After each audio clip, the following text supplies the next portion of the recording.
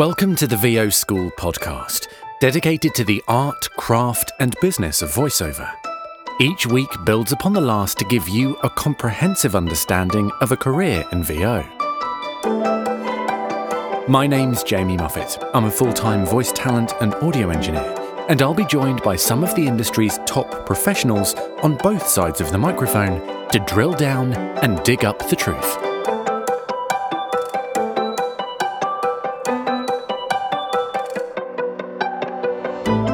Hello, welcome to another episode of the VO School podcast. And today is the first in a new series that's going to be happening, every 6 to 8 weeks or so, and it's called Ask Jim. Now, you know Jim from previous episodes of the podcast, Jim Kennelly from Lotus Productions, and I'm going to be reaching out to you, the listeners, the community, to present questions to Jim, and I did that just the other day. And today, our episode is him answering them. So this is Ask Jim Volume 1. Now, before we get to that, the usual bits of housekeeping. If you'd like to connect with us on social media, you can find all of the links at our website, voschoolpodcast.com. And a new and exciting development that I keep banging on about, but it really will help us to continue making this, is Patreon. So please visit our Patreon page, patreon.com/VO School, and you can join the community, and slowly but surely we're going to be building that up, and I'm going to be adding a lot more content to that isn't available anywhere else, and I'm primarily looking at extra content for the podcast, so an additional podcast every month of stuff that no one else gets to hear, but also I'm going to be putting up tutorial videos for using DAWs and processing and production, as well as some performance stuff as well. So please sign up to Patreon, that will really help us out, and you'll be getting some additional content too. Okay, so that's all of that out the way, so we're going to have a couple of quick ads, and then we're going to get straight into Ask Jim, Volume 1. Connect your studio to the world with IPDTL. IPDTL is a cost-effective alternative to ISDN without the need for hardware or line rental. Connect, mix, and record up to 4 locations at the same time, including phone patch, right from your computer. You don't need additional software as IPDTL runs in your browser, and you can even get your own ISDN number. Try a day pass for just $15 or subscribe monthly or yearly. So for directed sessions, interviews, and of course podcasts, choose IPDTL. The National Zoo. Because sometimes you just need to stroke a llama. Instagram.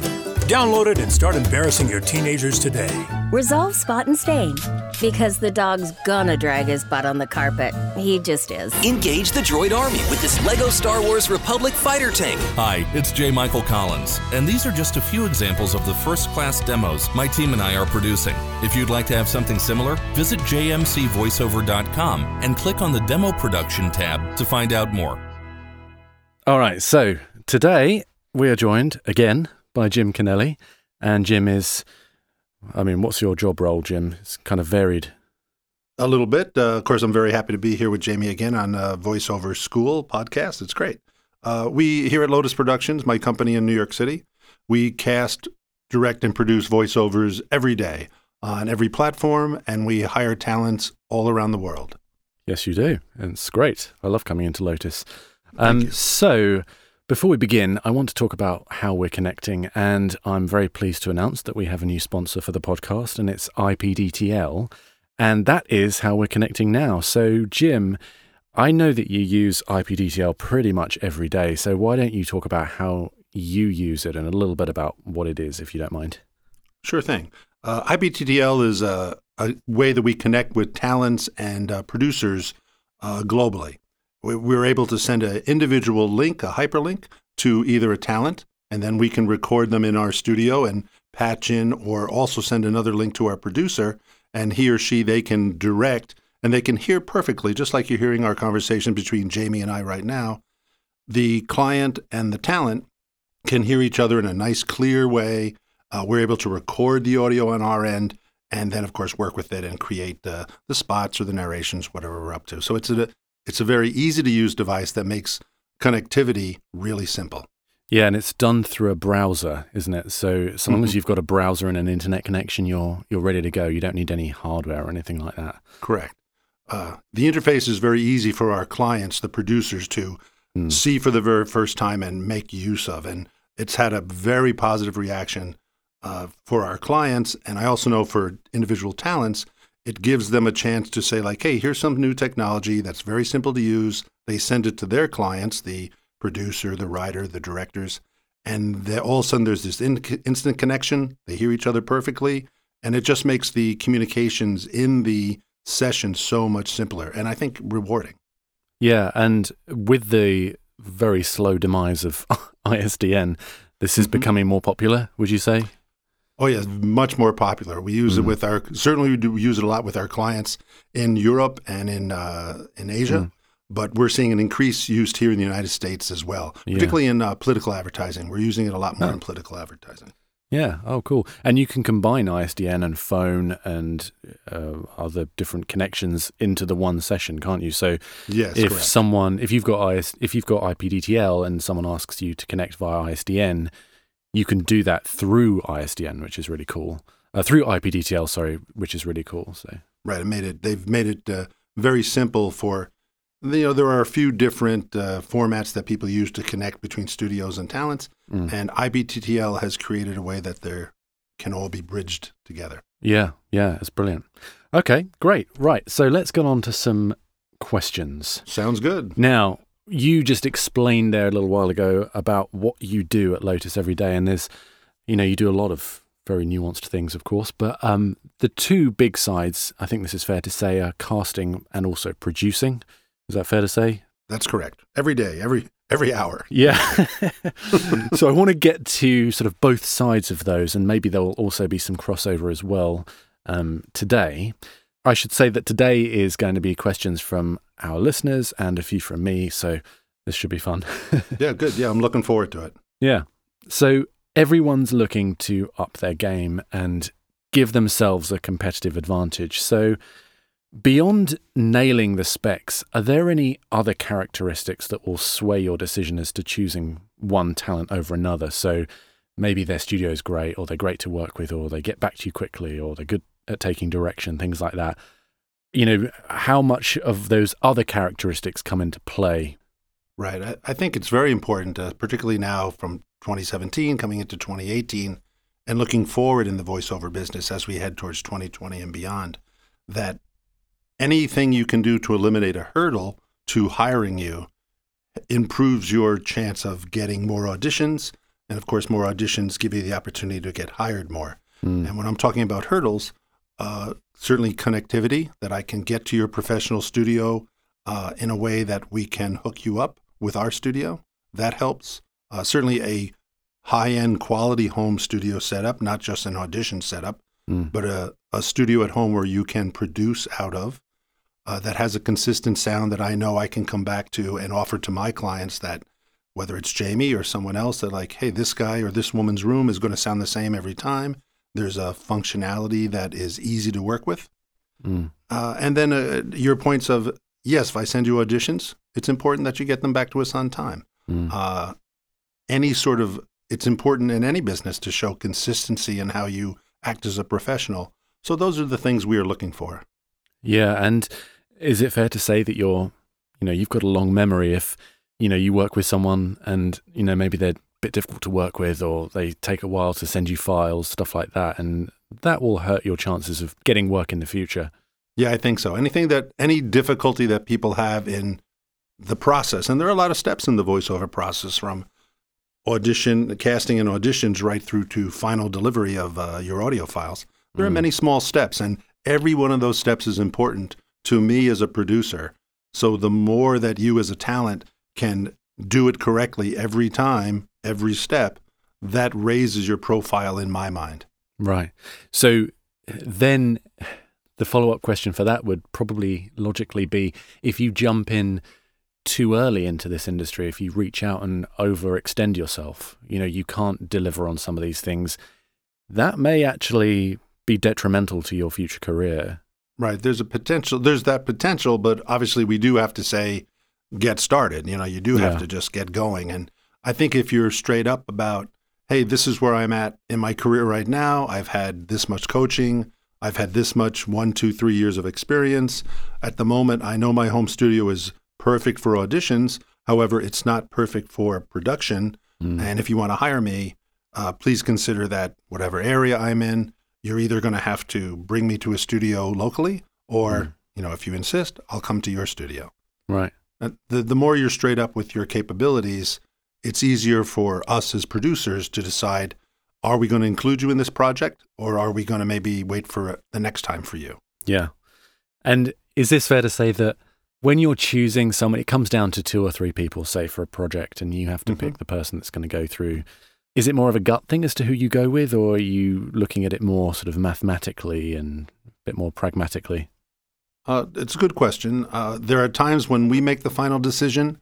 I do trust myself. What I always say to people is, for me, it's sort of like a chord. I just hear a voice compared to voice 1, voice 2, voice 3, voice 4.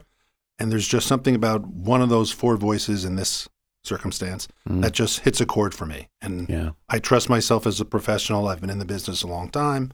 I understand my client, what he or she may be looking for. And so I trust myself that, like, voice 2, that's what they want. But there are other moments when we're casting and now we're going to send a variety of voices to our client. Say we're going to send just before we got on the air here, we were sending 6 voices to a political client who was looking for a candidate running in upstate New York. They wanted middle-aged women. And so we have a concept of what that means. And I know that client very well, so I kind of understand where he's coming from. He's looking for a woman that has a little more depth in her voice, a little more maturity. The spot's probably going to be a little more serious. I haven't seen the copy yet, but that's what I'm envisioning. Yeah. So we're casting along those lines, and we send him 5 or 6 women who are, 4 of the women are very exact to that spec. And then there are 2 women who are probably a little lighter and maybe a little younger, just in case he or she or their client says, like, hey, let's pull it back a little bit. So we include a little variety. Right. Yeah, that's great. That's really interesting to sort of peek behind the curtain there a little bit and see how you work. And I think it's probably worth pointing out that, a lot of voice actors in general, actually, particularly when they start, are kind of a bag of neuroses, really, paranoid about every little thing. And, if you don't get hired for the first 100 auditions that you put yourself out for, it's like, it can be... What's wrong with me? Yeah, exactly. But really, it could just be that you're, not right for that part. And, that's not necessarily, you're not choosing people based on, it's just this linear scale of bad to good. Yes. And there's so many voices. There's so many choices. So then slowly, like we talked about just a little earlier, the more things you can bring into your act that help us find you and like you and return to you, you raise your chances of getting more scripts. And as you get more scripts, certainly you improve your ability to book, because there's a big part about the industry right now that has to do with getting scripts. You want to make connections that you get scripts. Without scripts, nothing happens. So whether it's from a talent side, receiving scripts from me, or from my side as someone who casts and produces, receiving scripts from my clients. So I'm trying to do many, many things in my little world of my studio, my understanding of the industry, to get my clients to consistently give us scripts. Right. And it's interesting that when we listened back to episode 19, that was the episode that we did where we were listening to people auditioning exactly for the Fresh Feast thing. So if you haven't listened to this, I would go back and listen to episode 19. And Jim's basically casting while we listen. And it's really, really interesting to hear your reaction. It was a good show. Yeah. It was a very good exercise. Yeah, so many people say that they enjoyed listening to that episode, and it was so eye-opening. We tried, obviously, we wanted it to be real, and I think it comes across. It was real. Yeah. And what was interesting to me particularly was that you weren't necessarily, the specs were there, and you take the specs in and you sort of absorb them, and they go into the sort of melting pot of your brain.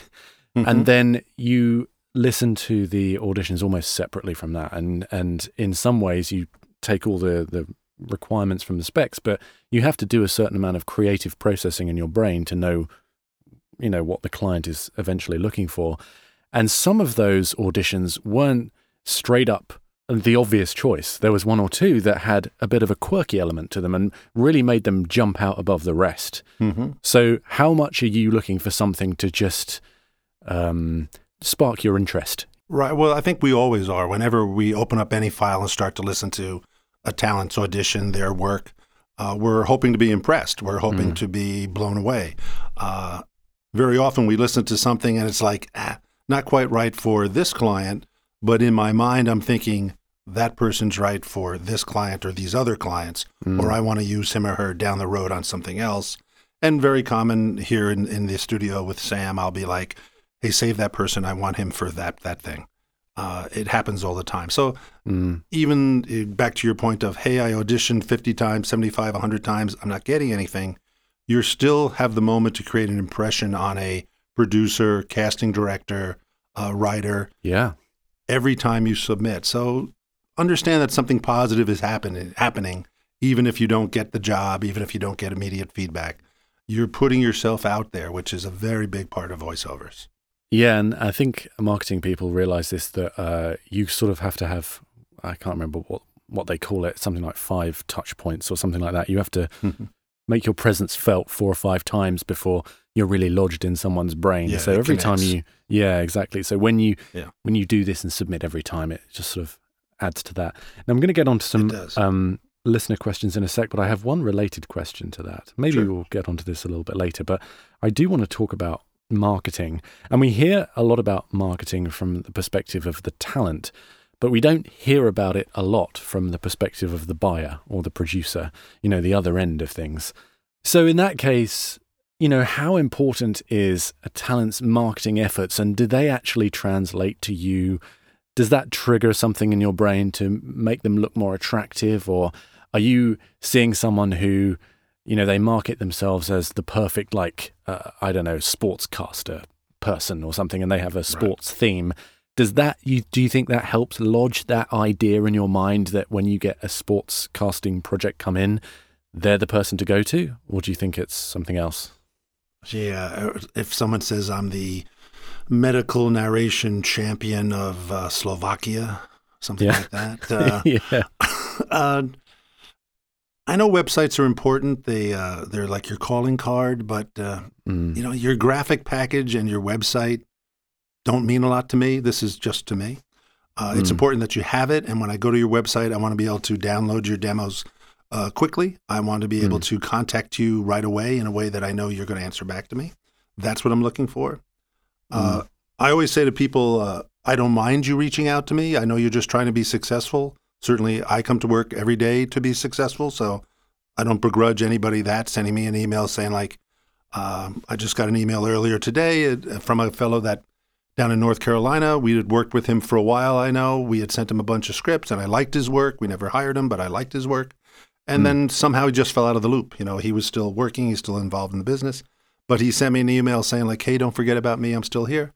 And right away I sent him an email back saying I understand. You kind of fell out of the loop, but I'm going to send you an audition copy, and thanks for reaching out to me. Yeah. So that little bit of marketing that he did, it worked. He may have sent out 25 emails today, but even if you just get one guy to send you a script, that's what it's all about. So fancy marketing and newsletters, I love you, but I'm not going to read your newsletter. I may quickly look at it because you're in a play or something, so you're telling me something.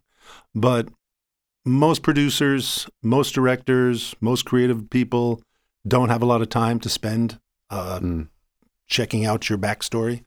I'll take a quick look, get the information I need, and then, if I want to send you a copy, I'll do it right away.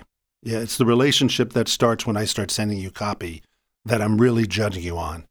The fact that you have a 3D website doesn't mean anything to me if the auditions aren't happening the way I want them to. Yeah, and you have to really be respectful of people's time. If you're harassing them over email, that's just going to be counterproductive. It's just going to make you an annoyance.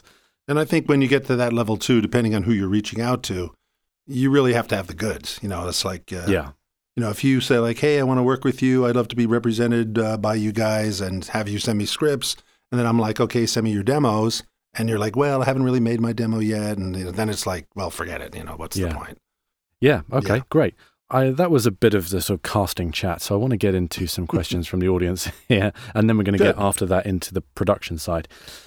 All right, so speaking of which, Clarence Searles says, I'm just getting started, and while I'm looking for coaching, I would like to start practicing.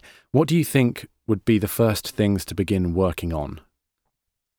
It's a good question, Clarence, of course.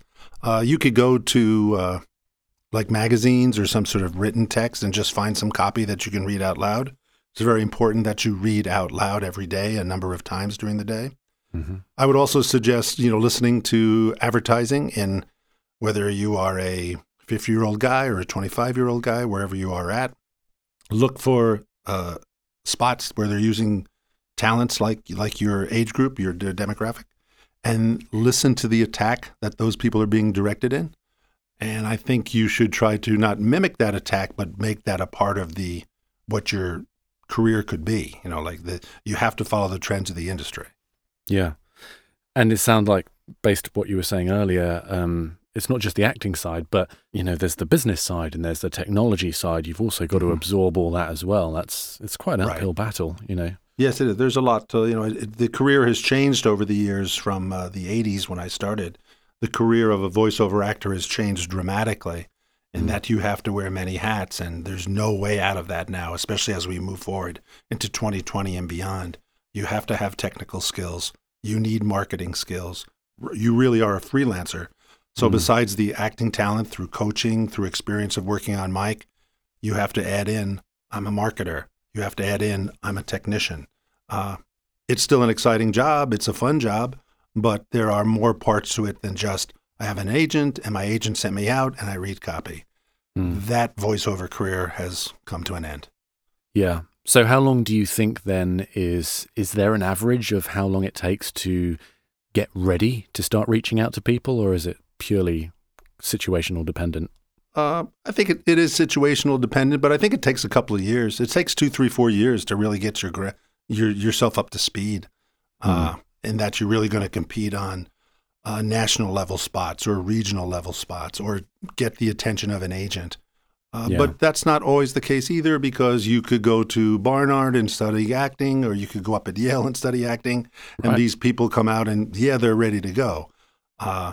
They're probably not ready to go as marketers or as technicians, but they're ready to go dramatically. So there are some, quicker ways into the industry too, but not everybody has those opportunities. And what's your take on working for free or working cheaply to, build your skills? To build your skills, I think it's a good idea. Certainly, I worked at a recording studio for 2 years in the really early 1980s, and, I think I made like $2,000 in a year. And that was just like they threw me a bone every now and again. Right. So that was how I got into the industry. I just said like, hey, I understand audio, and I'm more than happy to just hang out here all day long. So that's a way into any career. But obviously you can't just give away free voiceovers forever either. But, I guess there's a moment of it. It's nice to be a team player, that can never go away. Throughout your career, no matter how big you get, you've never really arrived. You always have to be a team player. You always have to be proving yourself every session. I think from my perspective as a talent, there's not just the skills element that you have to overcome, but also the self-critical aspects and the confidence, things like that. So you don't necessarily always get that from winning time and time again. Sometimes you get confidence from, keep plugging away despite all the setbacks and things like that. Right. So it was, for me personally, it was a very gradual process. I was lucky because I had the engineering side down because I'd been working in studios, but the performance and the business and just the general confidence in its own right takes a long time. Yeah, it takes time. Yeah, and you have to have, and confidence is really key, I think, for booking a lot of gigs and, performing in the sessions, because if you're a bag of nerves, you're not going to perform at your best and you're not going to look very professional. Right, it does come across. People can hear it. But what we always say to the talents when we hire them, when we bring them in, or even when we send them copies, is like, I always say, hey, you deserve your success. You belong here. It's the reason why you're here. and you should believe it, because like you just said, people come in sometimes and they're like, well, I'm not sure why you picked me, da, da, da. And it's like, no, man, hey, you deserve your success. You've been working really hard. You can do this. You're going to be great. We had 6 different talents in here this morning before this session started, and every one of them, as I mic'd them and went back to get behind the board, I said like, hey, you belong here. You're going to be great. That's what and I really mean it. So what do you think when someone comes in and they're super underconfident? Does that drop your confidence in? Does your expectation go down? No, I don't. At least I don't. I understand. It's not an easy gig. It's a hard career, and so at Lotus Productions, we work really hard to support people and grow our relationships with the talents and try to make them feel comfortable here. Because I say this also all the time. Everybody has microphones. Everybody has wires and cables. There's plenty of technicians in the world. What makes my company successful for so long is our relationships with the talents. Yeah. We get to know the talent. We try to help them grow as, we're interested in their own life. We're interested in their lives. We're trying to help them grow their lives by hiring them, helping them become more successful, recommending them to other producers, getting them more exposure in the type of voiceover projects they do for us, because it's all about teamwork. It's about sticking together. Yeah, and that is definitely a differentiating factor between you and a lot of other production houses and casting places, that you have that really encouraging spirit, as part of your process. No, that's just not. That's us. That's who we are. Yeah. It's not as common as you'd think. So definitely, doing all that prep work, and I've been in sessions where the director or producer or whatever is just seemingly out to get you. Boo. Yeah. I won't mention any names, but there's one guy in New York who I refuse to work with. But anyway, building that confidence and building that sort of grit, takes time in its own right. Okay, this is a very straightforward one, and this is interesting. John Harrison Masamba asks, how do you determine what to charge? Simple question. That's a very good question, John. Yeah, it is. From like a talent point of view, if say someone reaches out to you, John, and says like, hi, I've got 500 words, what would you charge me? Or this is just one page, it's half a page, and it's going to be on my website.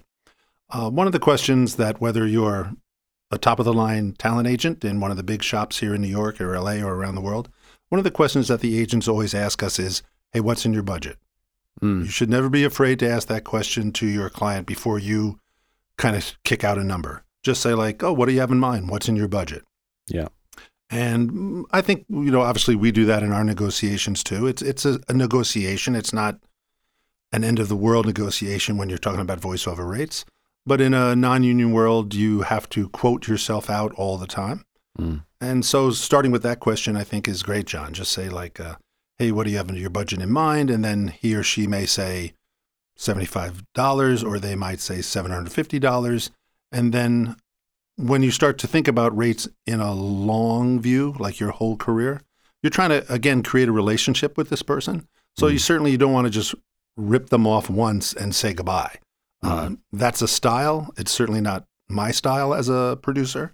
Yeah. We really, from the beginning, we've always thought about, let's do multiple jobs with people, grow a relationship with them, because the producer who has one little voiceover for a web page in 2018 may go on to be a very positive, very powerful producer in 2, 3, 4 years. Yeah. And then that person will remember you and say like, hey, my budgets are much better now. These people are giving me $2,000 a show, so let me kick back and I'll give you $750 for this show.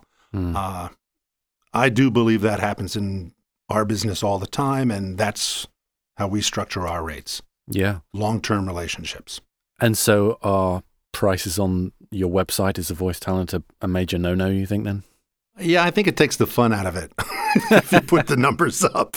Because then it's a much bigger conversation, but there are a lot of younger producers now who are very buttoned down and very specific about rates. It's like they almost forget the creative side, and they're just talking about rates and hours and per word. And they kind of move away from the organic thing that we're actually doing here in voiceovers, that we're trying to create something very interesting. We're trying to communicate important ideas one to another. And if you get buttoned down in caught in all the facts of the rates and words and time, you lose the creative edge. So trying to be over specific or like overly committed to your rates, I think, is kind of a dead end. And rates is a whole other podcast that we're going to get into in a few weeks' time.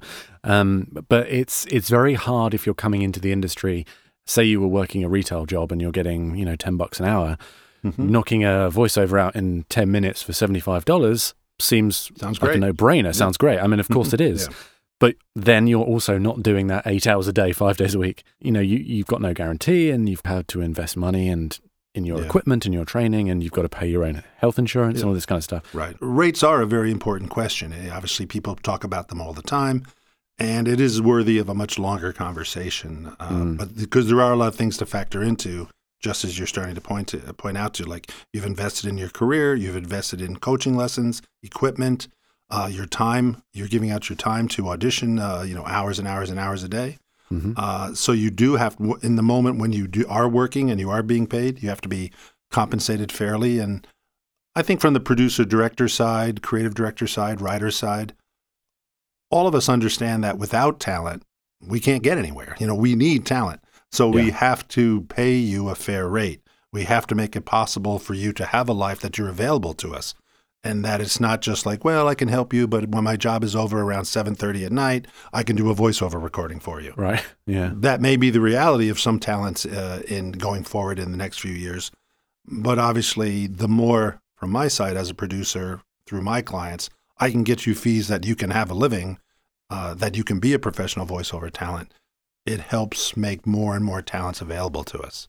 Yeah. And I know someone, we were speaking the other day, and they work for a certain radio organization that is having troubles right now. Yes. And they work as a sort of hourly wage, and within that they have to do projects for that radio station. And what they get paid a week would be 1 gig in voiceover. Yeah, you have to book 1 gig in voiceover and you can justify doing that. But of course, it's a leap, going from this consistent wage to, committing and being available 24/7 so you can work with people like you. It's a leap. Now, John, if you want to get a sense of rates in this industry, a really great resource is the Global Voice Acting Academy. They have a website, I think it's GVAA. Right. Let me just check. Let me find out the proper address. Yeah, it's a great starting point when it comes to rates. They have high, middle, and low options for you. They break down a lot of categories. Obviously, in the voiceover business, there are many, many voiceover categories. Some of them overlap. Obviously, you could be making a TV voiceover that's going to be on, say, a 30-second, almost like a spot. They're not going to buy any airtime. It's not going to be on The Late Show, but the spot's going to be on a website. The spot's going to be used in cable regionally, say, throughout the state of Texas. So you have to combine rates and come up with a final fee. And their chart is very well thought out, and to me, that chart's very sellable, like when you talk to your clients. I do that all the time, if it's like an e-learning thing or something. The website to go to is globalvoiceacademy.com, and then if you scroll across to the right-hand side under resources, you click on GVAA rate guide. And it's good because it's got the union and non-union rates as well, and it's, I believe, constantly being updated. So that's a really good place. And like you say, if you have a client that quibbles a rate that you've put forward and it's sort of within the ballpark of the GVAA, you can send them to that website and say, look, this is a fairly well respected organization that has put this rate card up that a lot of voice talents ascribe to. So I would definitely recommend looking at that. Many producers are aware of it too now. Right. So you have producers who are... One thing you have to take into account, John, or any of the other talents, is that younger producers are learning too. Younger talents are learning, younger producers are learning. So they're also learning how to quote out jobs. So many times they might make a mistake and just be like, well, I thought maybe $400 would be good. But in reality, that job should be $800. So either you could compromise in the $750, $700 range, or maybe you, by giving that young producer some information like that chart, he or she might be able to say like, oh, I get it now. Yeah, we should quote out $800 for this job. and then they can turn around and tell their brand or their producer, their boss, hey, this is why we're paying this much for this this project with this talent. Yeah. So there's a little explaining. It isn't always confrontational. There's an element to what's going to happen in the future of voiceovers where we just have to share information together right up front. Don't be uncomfortable about it. It's still business. And once you get that business out of the way, then you can get back to the part I was talking about, the fun part, which is now we're going to be creative. Now we're going to share our best ideas one to another. And all that work I've put in as a talent to get better and better all the time is going to come right into your project. That's what the producer wants. Right. Fantastic. So, okay, well, this seems like a perfect point now to talk about the production side and how you work with talents when they come into you. I want to talk about some of the dynamics between the talent behind the mic and you as the person the other side of the glass, because I think that's a really interesting discussion. And, you know, we see it sometimes. There's videos on YouTube of people working, but that dynamic between the talent and the producer is something that takes some time to cultivate. I think that confidence. So what's the vibe that you enjoy working in that environment? What do you try and foster? Right. When we're meeting people for the first time. When you're working with them. Right. We always try to make it fun. We're trying to make it relaxed. We're trying to help the talent really get into themselves and just be themselves on mic. Obviously, voiceover for the last few years has all been about conversational reads. Certainly, as we head forward in voiceovers, everything's going to be about conversational, particularly when we start to talk about robot-to-human conversations, the Alexas, the Google Homes. That conversational movement in voiceovers is just going to get deeper and deeper and deeper. So as we keep that in mind, we're trying to get to know the talent, understand who they are, be friendly, get them relaxed when I first bring them in. And that's why I mic everybody, have them come in. Do you want to sit? You want to stand? Get in a position. Can you see all right? And then okay, let's read a little bit and just kind of loosen it up. And then at that point, after we've kind of loosened up and set a few levels, then I bring my client in on the phone or somehow, and he or she, they start to direct, and we sort of share direction together.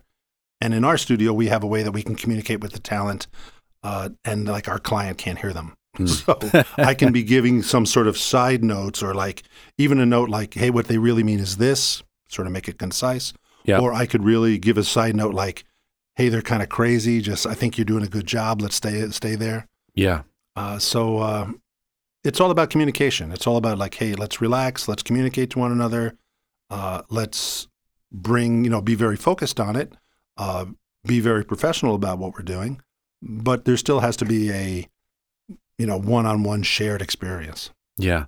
And I think there's this sort of comfort zone that I gradually cultivated for myself where you're professional, but you're also relaxed, your shoulders are loose and all this kind of stuff. Right. And it sounds like a really, really silly process that I used to go through. I don't do it so much anymore because I don't get quite so nervous. But when I was starting out and I was going into studios, and I was going in a lot more when I started because a lot more were in person, but I would use the threshold of the building as a kind of imaginary shower that I was walking through.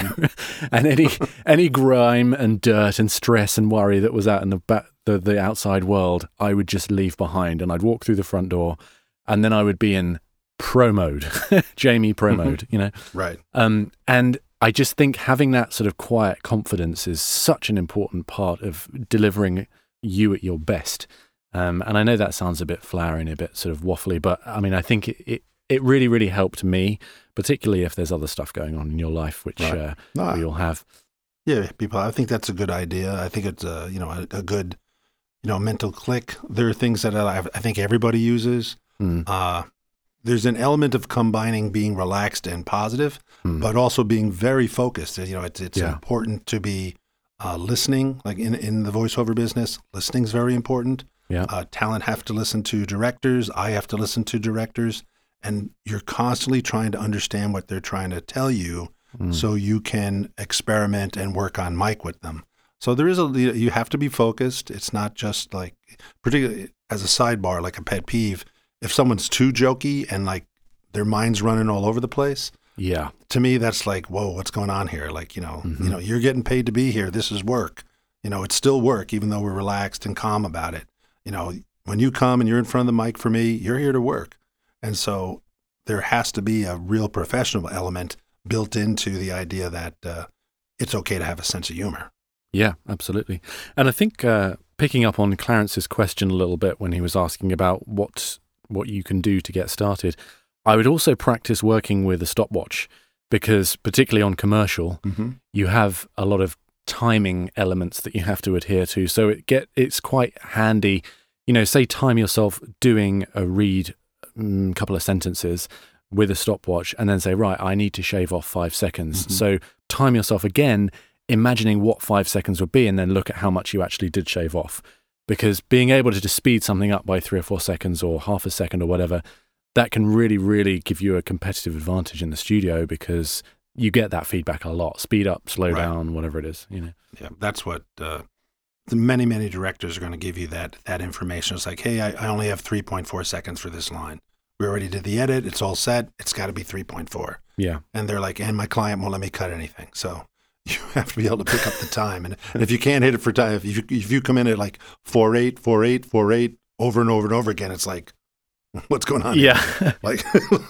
Exactly. Yeah.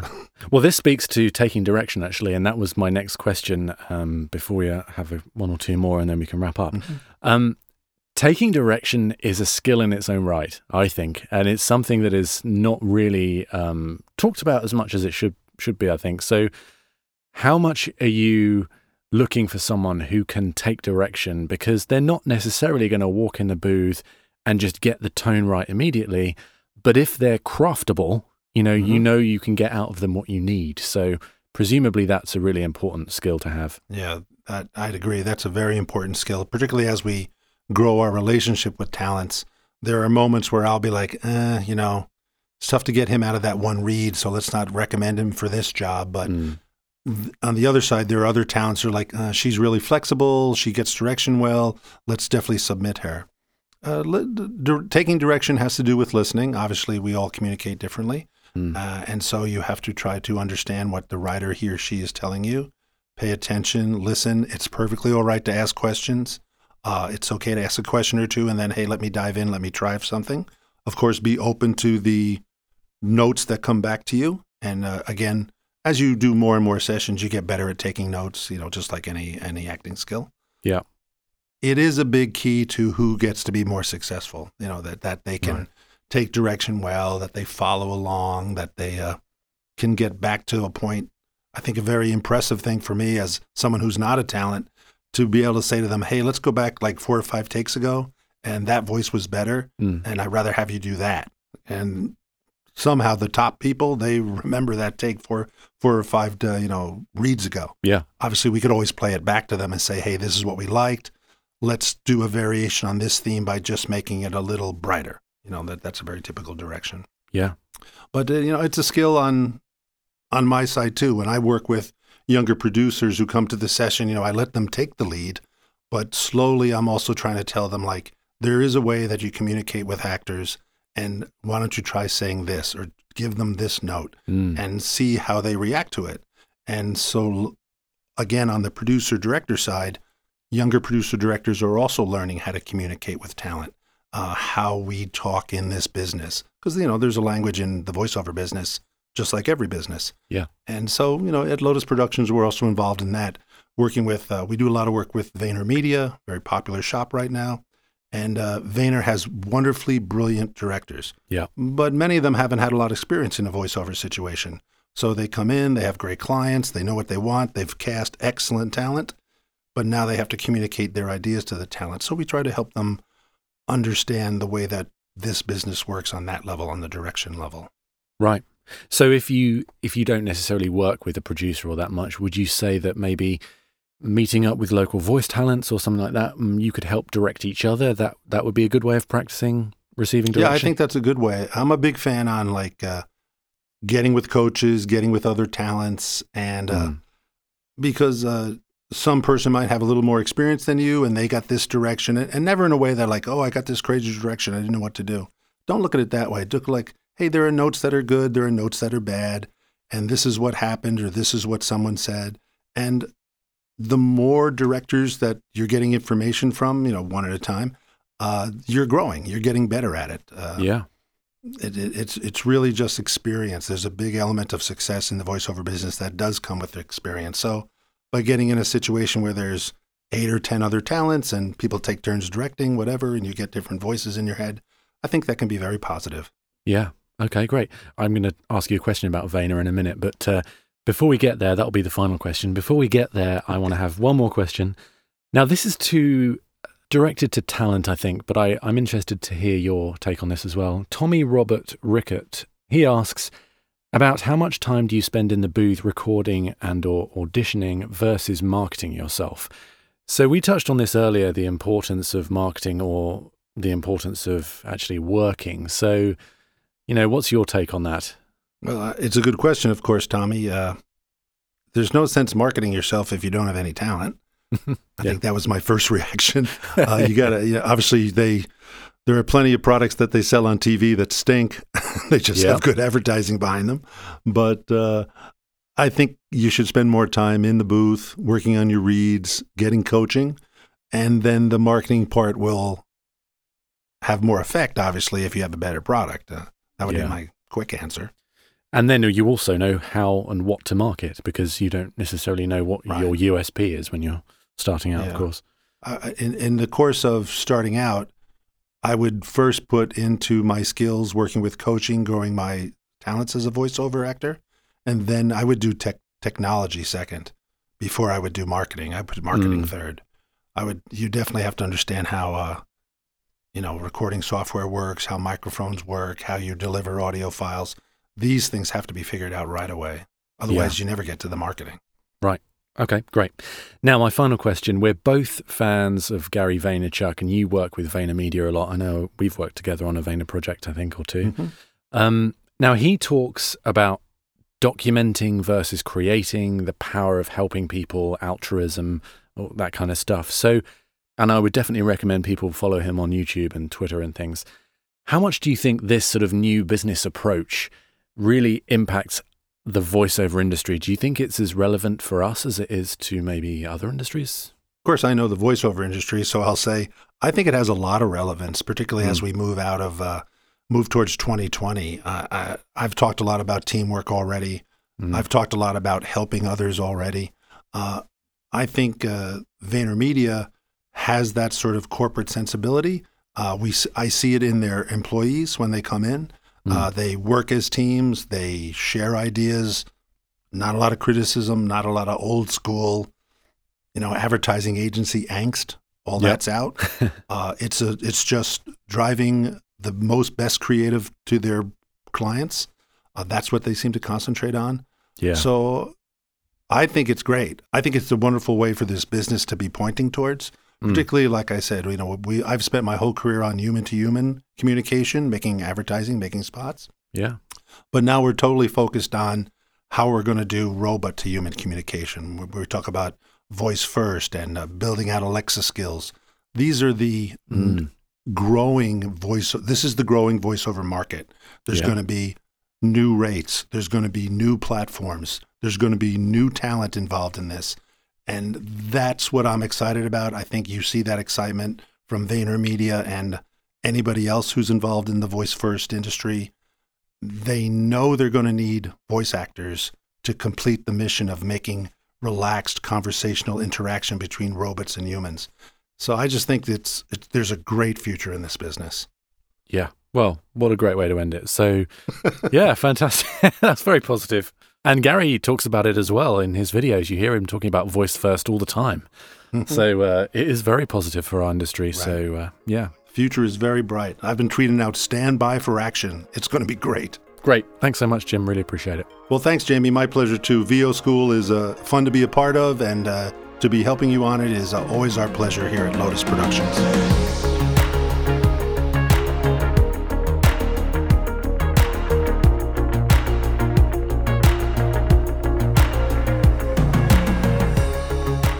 Okay, there we are. Thank you, Jim, for all of that. That was really, really great. So much information there. Thank you to everyone for all of your questions. They were really good and got us going on a number of topics. and we're done. So join us next week where the tables are going to be turned a little bit on me because I'm going to be answering some questions from the students at Syracuse University. I'm about to record that actually in a couple of hours from now, so let's see how that goes. That'll be a fun listen, even if you just want to listen to hear me crash and burn. So thanks very much for listening, and I'll see you next time. Thanks, bye.